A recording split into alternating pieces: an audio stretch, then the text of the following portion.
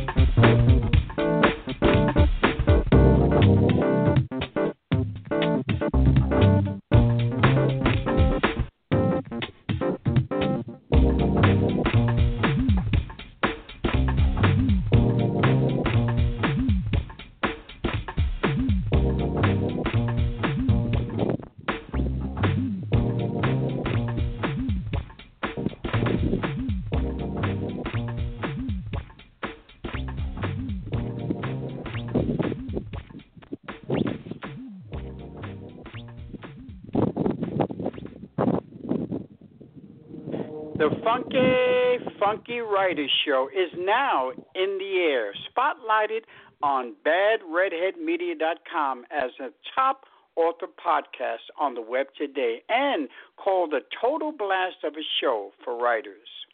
My name is Robert Batista, and you may ask, why is the Funky Writers Show so terrific? Because I'm a writer, just like my guests, and know that words are the breath of life. Connect with the show on the exciting Twitter page by going to @TheFunkyWriter. One of the things that I've enjoyed doing on this page is walking you through the process of being an author. It's not just about the stories, it's about the blood, sweat, and tears. This is part of a blog by today's guest, author Daniel Haight. Welcome, Daniel, to the Funky Writers Show. Thank you, sir. Thank you. It is a pleasure to be here. And thank you very much for having me. Yes. How's everything going out there in Southern California? Oh, it's been wonderful. I'm broadcasting to you live from a parking lot because me and the family stopped over here to grab something to eat, and that it gives me a chance to stop and talk to you. Right. As you said earlier, a nice diversion, because I know it's crazy over where you are. So, Daniel, let's start the show by delving into those words from your blog titled Authors Are Entrepreneurs. You then write, Oddly enough, most people don't see it that way.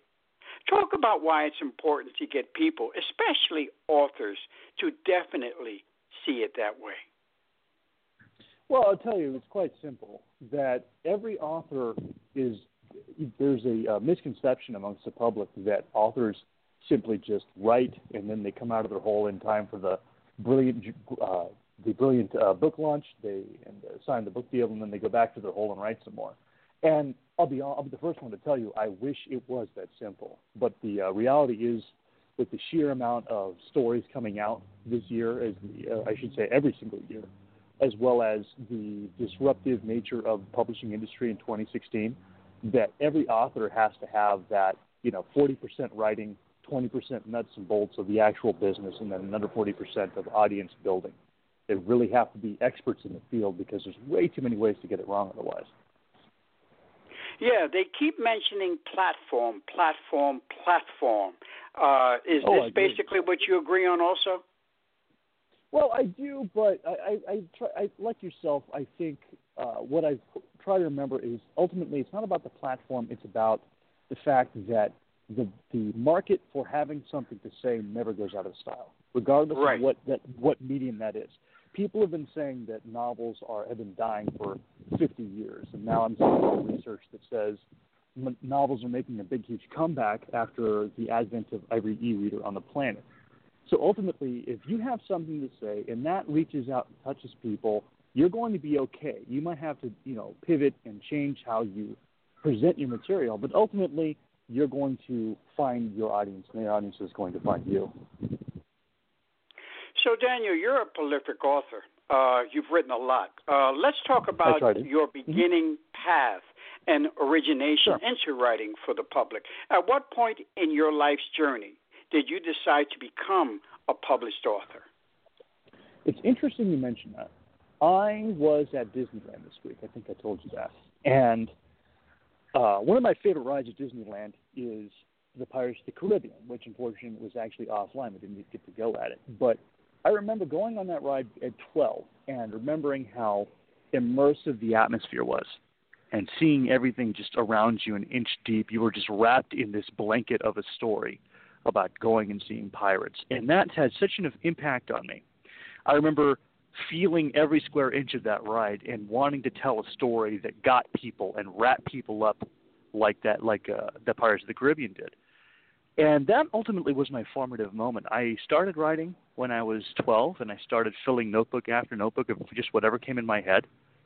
And then I put it away for quite some time. I didn't think I could make any money at it, so I stopped trying.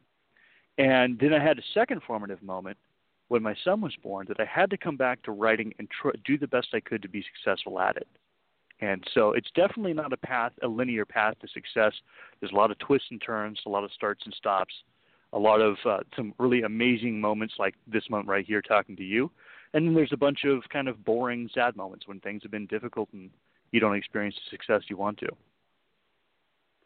So did you take any formal writing courses like in college or in some kind of group? Were you in a writing group or did you just, just wing? Oh, God, I tried. No, I tried. I'll be quite honest with you. I don't recommend writers groups.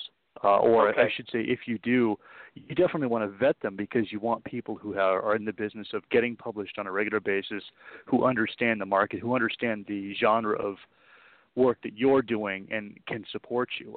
The writers groups I've been in are ultimately a bunch of people who want to write to say that they're writing, but the actual business of getting published, they're not there.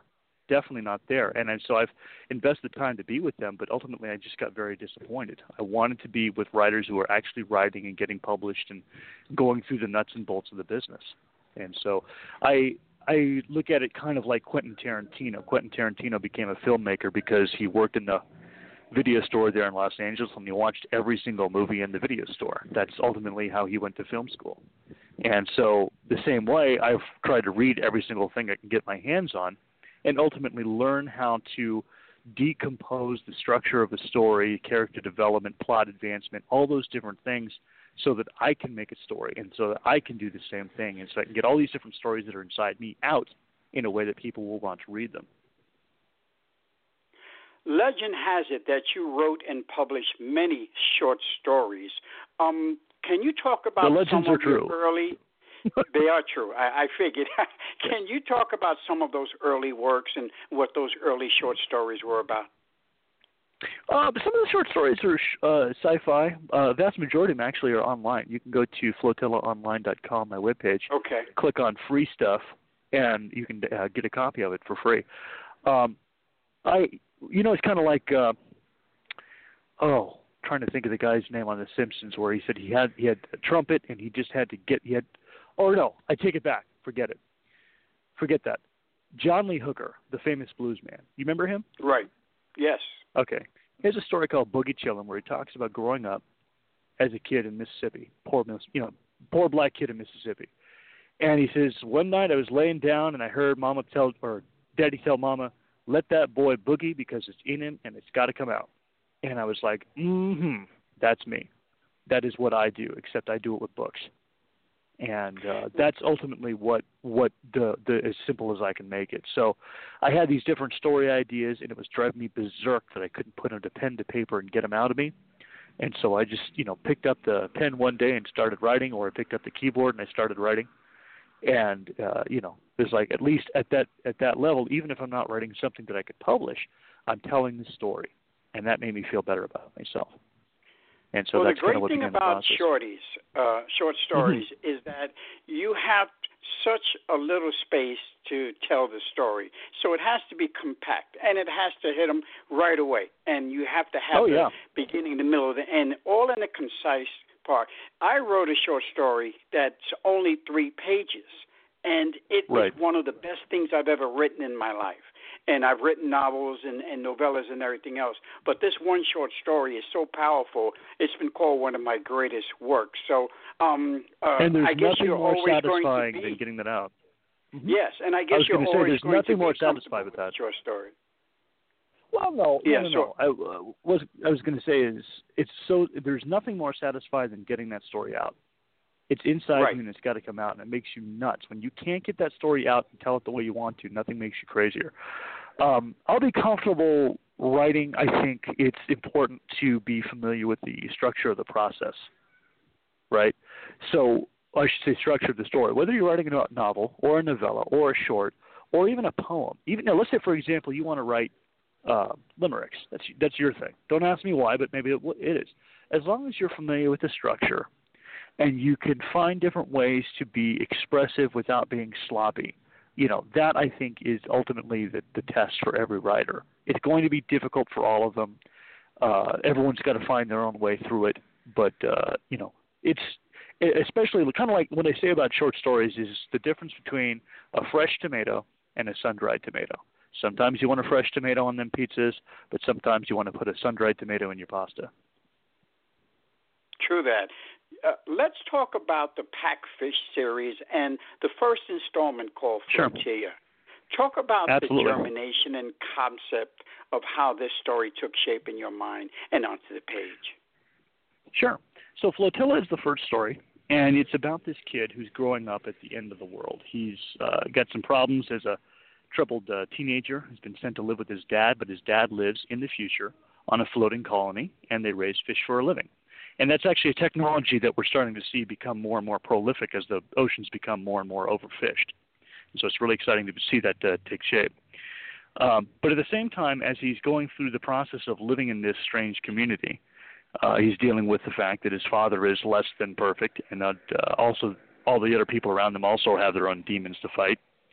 And at the same time, the world is coming to an end. And so he has to step up and be more of a man than his father was if he's planning to save himself and his little sister.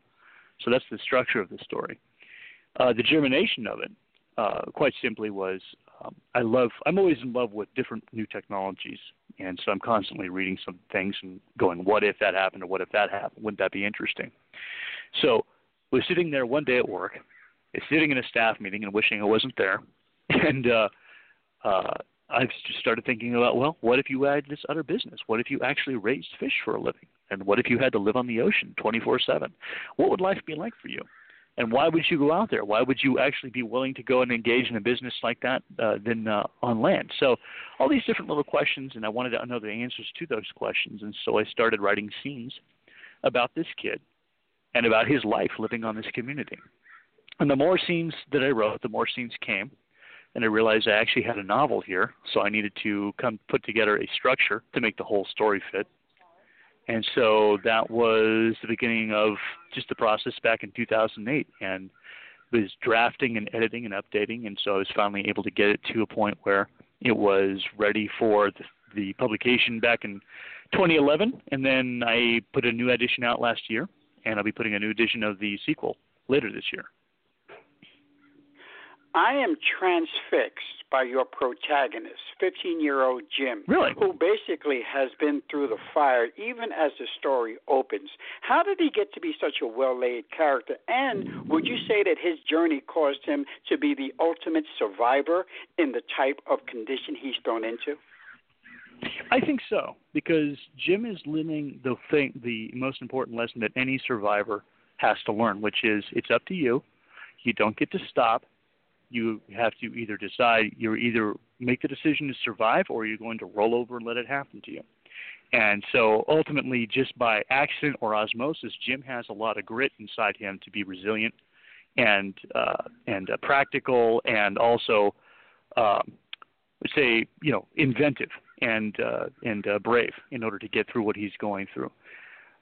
So I would say, I call him the ultimate survivor. Actually, it's a good way to put him. I have a lot of respect for him, because the thing about heroes, modern-day heroes, real heroes, is that they don't just wake up one day with the cape on and decide they're going to go fight crime or save the world.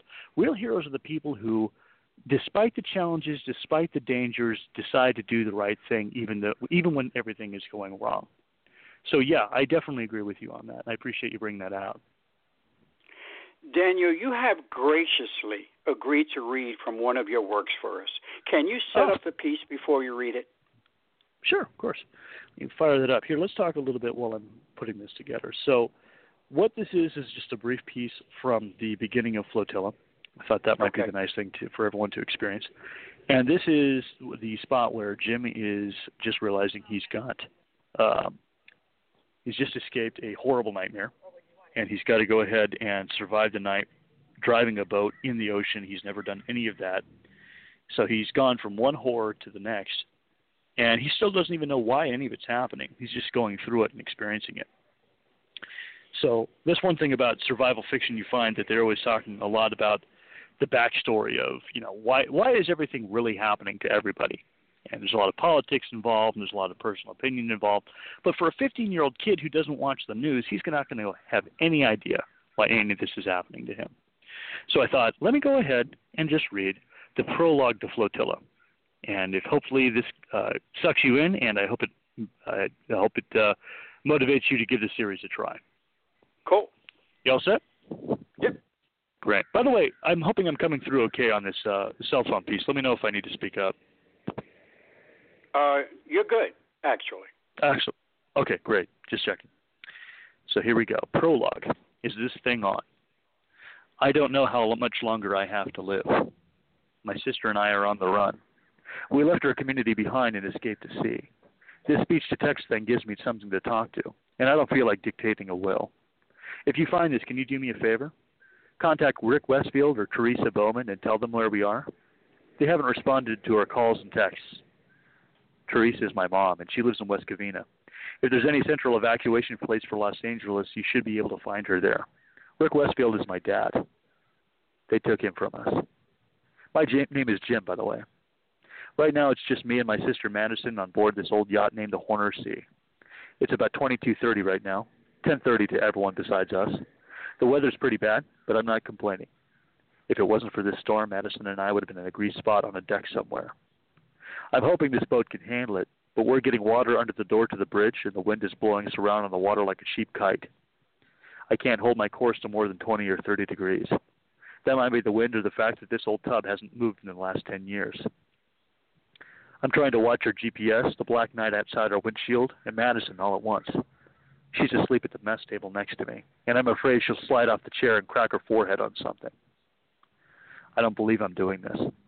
For all the time I've spent on her swabbing the decks of the Horner Sea, I've never actually sailed her. I have almost zero experience on how things work when a boat is under power, and now I'm sailing in a storm. Why am I pulling this dumb stunt? It's pretty simple. The world has come to an end. The first news report said it was a virus, and that was bad enough. Then more news started coming in. Coordinated attacks in major cities, radiation from dirty bombs, bioweapons, quarantine zones, and mass casualty events. Our beat-up old flat screen gave us a front-row seat to the meltdown of the United States. Rioting in the Bay Area, Phoenix, and St. Louis. A mysterious superbug was killing people in Baltimore and here in Los Angeles. Dirty bombs were set off in Reno, Plano, and Vicksburg. Everybody on the Pacific Fisheries Colony D had family on shore. Naturally, we were riveted to the feed, hoping to hear something, hoping that they were okay. Hope started to dwindle when we caught reports of vigilantes. Bands of citizens outside the infected zones were shooting and killing people on sight because they might have been sick.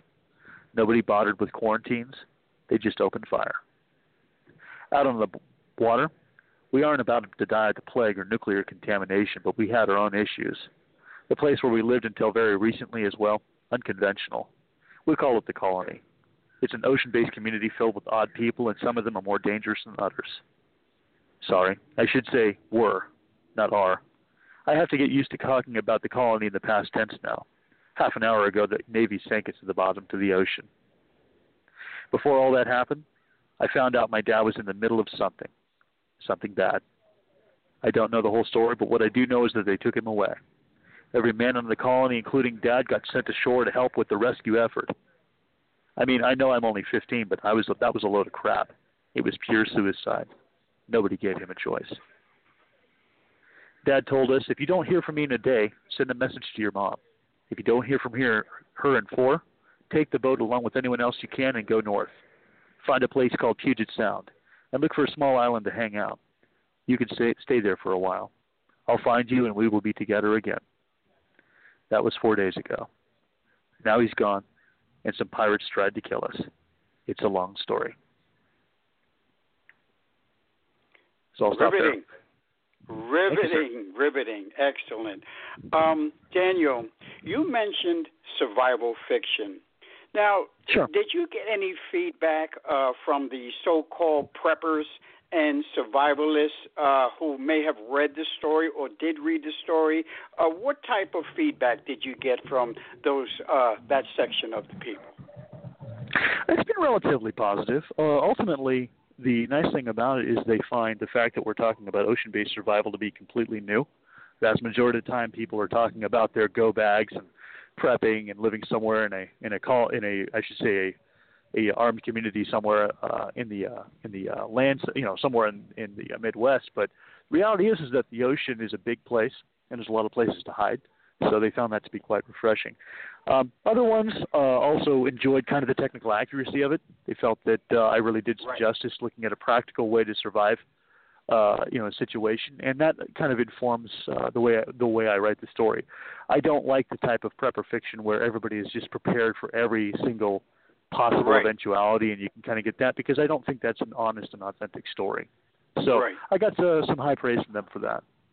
Let's talk about Daniel Haight, the person. Where did you grow up, and what was your childhood like? Well, somewhat similar to Jim, although I made my own mistakes, I would say. Jim had his problems, I had mine. What you notice is that when you've got parents who are kind of checked out and they're not necessarily where they should be with their children, there's a lot of potential for kids to go wrong. And so that's why it's really important to be, not just talk about being a parent, being what kids need, but also be what kids need. So, for example, this Disneyland trip, I was able to take the family, but then I was also made sure to take some friends along with us that they'd never been to Disneyland. They couldn't afford to go. And I said, listen, things work out. I'm going to put some dollars together and let's all go together, because their children have never been able to do that. Did you grow up in the Bay Area? I did. I absolutely did. I was born in the East Bay, and I grew up there, and we still live there. So beautiful. Well, it's interesting because everyone goes, "Oh, you lived in California, so lots of surfing, right?" I said, "No. I said you have to understand the poor blue collar place I grew up in." I said, if you want to understand it, I said it's kind of a cross between the show Malcolm in the Middle and the Roseanne show, right? A lot of poor, angry people. They're not making good choices with their kids, and it's funny to watch it on a television show. But when you're when you're playing the home game, it's a lot less fun. That is some cross. Daniel, what were some of the books and authors that inspired you in your youth? Oh, I'll tell you right now. Say, as far as science fiction goes, Asimov and Heinlein, Alan Steele, of course, David Brin, people like that. It's an honor to be able to meet them and kind of work along with them now as an author, as opposed to just another reader. But also at the same time, I read books like from Louis L'Amour. Love old westerns. Elmore Leonard's another favorite of mine. Harper Lee.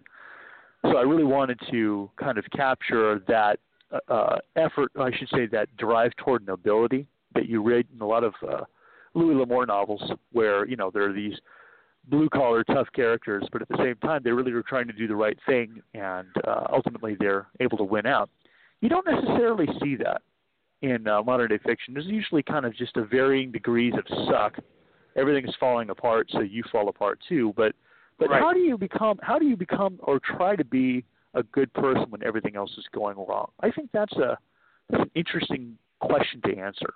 And I'd like to see the answer of it, and I'm trying to explore that with the back. Daniel, we have so many new authors who listen to this show, and they want to know how to get published. What is the best way? Get an agent, self-published, independent, what? How was your publishing journey in the beginning?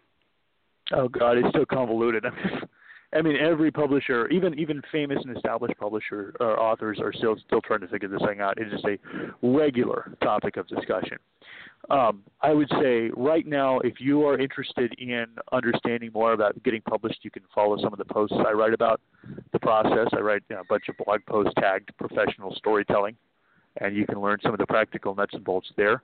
But I'm also, active on Reddit, RADDIT.com, There's a number of communities devoted to writing that are really powerful and very helpful, and it's just the plain nuts and bolts of the craft and getting published and going through that process. There's a lot of reading that needs to be done, a lot of studying that needs to be done. There's a lot of ways to get it wrong. I'm happy to say that finally, after like 2 or 3 years of being on Twitter, that's how you and I met, that was able to, I had, just reached out to a Barnes & Noble in Connecticut, and they were like, oh, yeah, sure, we'd love to have you on the shelf there. And I was just like, for years and years trying to get Barnes & Noble to even consider my title and banging away at them. I should say, just having conversations with people on Twitter like you and I did. Right. It's just boom, all of a sudden the magic happens. And so, there's some effort that just goes into it. There's a lot of, as I said in the authors or entrepreneurs post, there's a lot of just the plain flat grind of trying to make it and figuring out how to talk to people about your work and how to build an audience and how to build a story at the same time, and also how not to give up on yourself while you're pursuing your dream. There's a lot of there's a lot to be learned there. There's a lot to be learned there, and it is a process. I have an interesting question. I know you're on vacation and you're a family man and all that. So how do you find time to write? Some authors can pull out a pen or laptop and write anywhere, anytime, but others need a special time and place to be creative. Which one are you? Ooh. I think I try to be. Here's the thing: being a family man, I got a day job, and so I have to pivot and find the right time and the right place and the right circumstances. And some of it is, I will have to get up at 4:30 in the morning while everyone is still asleep, make a pot of coffee, and just start banging away before everyone gets up. Sometimes that happens. Sometimes while I'm commuting, if I take the train into the city, I can pull out the laptop and just start writing. I'm working on a short right now that I started while I was sitting on the train. And there's a lot of different ways to do it. Basically, where there's a will, there's a way. If having a specific time and a specific circumstance helps you be productive, more power to you. But don't let the fact that you don't have perfect circumstances prevent you from doing what you can. There's a great quote. I forget who originally said it. I saw it written on a wall. It was written by Cindy Crawford. She wrote it on a wall at some place in Sacramento. She says, always remember that things don't have to be perfect to be perfect.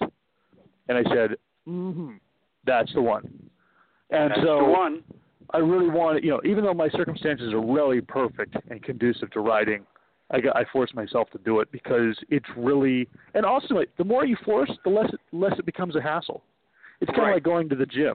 If you go to the gym every single day for a week, on that 8th day, the very next week, it's going to be pretty hard to say no. But if you're not doing it, if you're just saying, oh, okay, I'll do it tomorrow. Oh, okay, I'll do it tomorrow. By the time you get back to it, it just becomes easier and easier for you to slack off and not get there. So the creativity also, like a muscle, the more you work it. Yeah, it's amazing with authors who have families. I've talked to authors who, as you said, as you get up at 4:30 in the morning and write before everyone wakes up. And then there's other authors that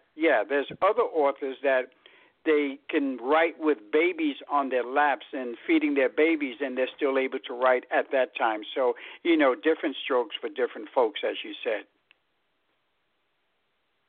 You there? You there? Okay. I'm thinking possibly the call has dropped. Let's see if he calls back. Hey, you're back. I am back. I'm sorry about that. What was the last thing you heard me say? Are you there? And then boom. So, really? We're just about ready to wrap up. So, I was enjoying my time with you. All right, me too. But, a half hour is a half hour. So let me ask you this question. Let's talk social media, Daniel. I know, as you said, we're on Twitter and Goodreads and such. Of all the social media platforms, which one do you feel is the most beneficial for your brand, and which, in your estimation, is the best for authors? Or does each platform offer its own special compensations?